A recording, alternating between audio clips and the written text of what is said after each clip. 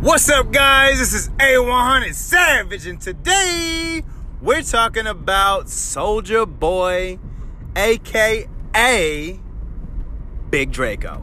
I'm just saying, bro, if y'all don't know who the fuck Soulja Boy is, please get a history book and read it and know that all of these internet superstars are out because of a Soulja Boy. Let's just dive right into it. Honestly, with Soulja Boy, he was like one of the first people to like really take guerrilla marketing straight to the motherfucking bank. Like, I'm talking about nobody was doing this. Literally all he would do when LimeWire and Napster and all those old downloading things that no one even fucking remembers used to be popping off, he was the main one on there renaming songs as him. So like, let's say Crank Your Soulja Boy shit. Crank That was like 50 Cent in the Club and like 30 other different misnamed tracks that were just his song, but of popular artists. So that way, when you got it, it was like the first clickbait ever. Like, you had never even heard the word clickbait, and he was literally clickbaiting before there was a term called clickbait. Literally. So his clickbaiting music is exactly what was going on and got him his little clout.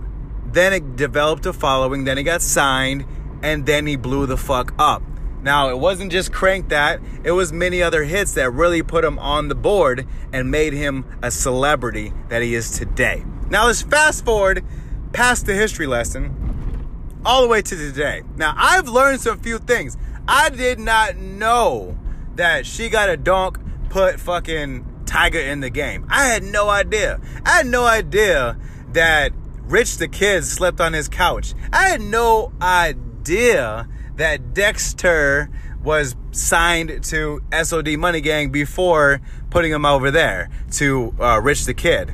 That is crazy. And I definitely did not know Kiss Me Through the Phone was a remake Drake made. Drake made a song, his first hit, and remade Kiss Me Through the Phone. And that shit blew the fuck up. If you all don't know, now you fucking know.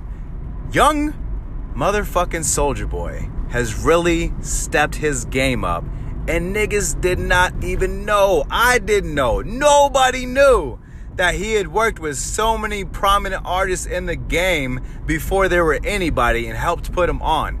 I'm just saying, he's like a modern day motherfucking Gucci Mane, if y'all ain't heard. Make sure you favorite the podcast. Make sure you share it with your friends. And I'm out. Peace.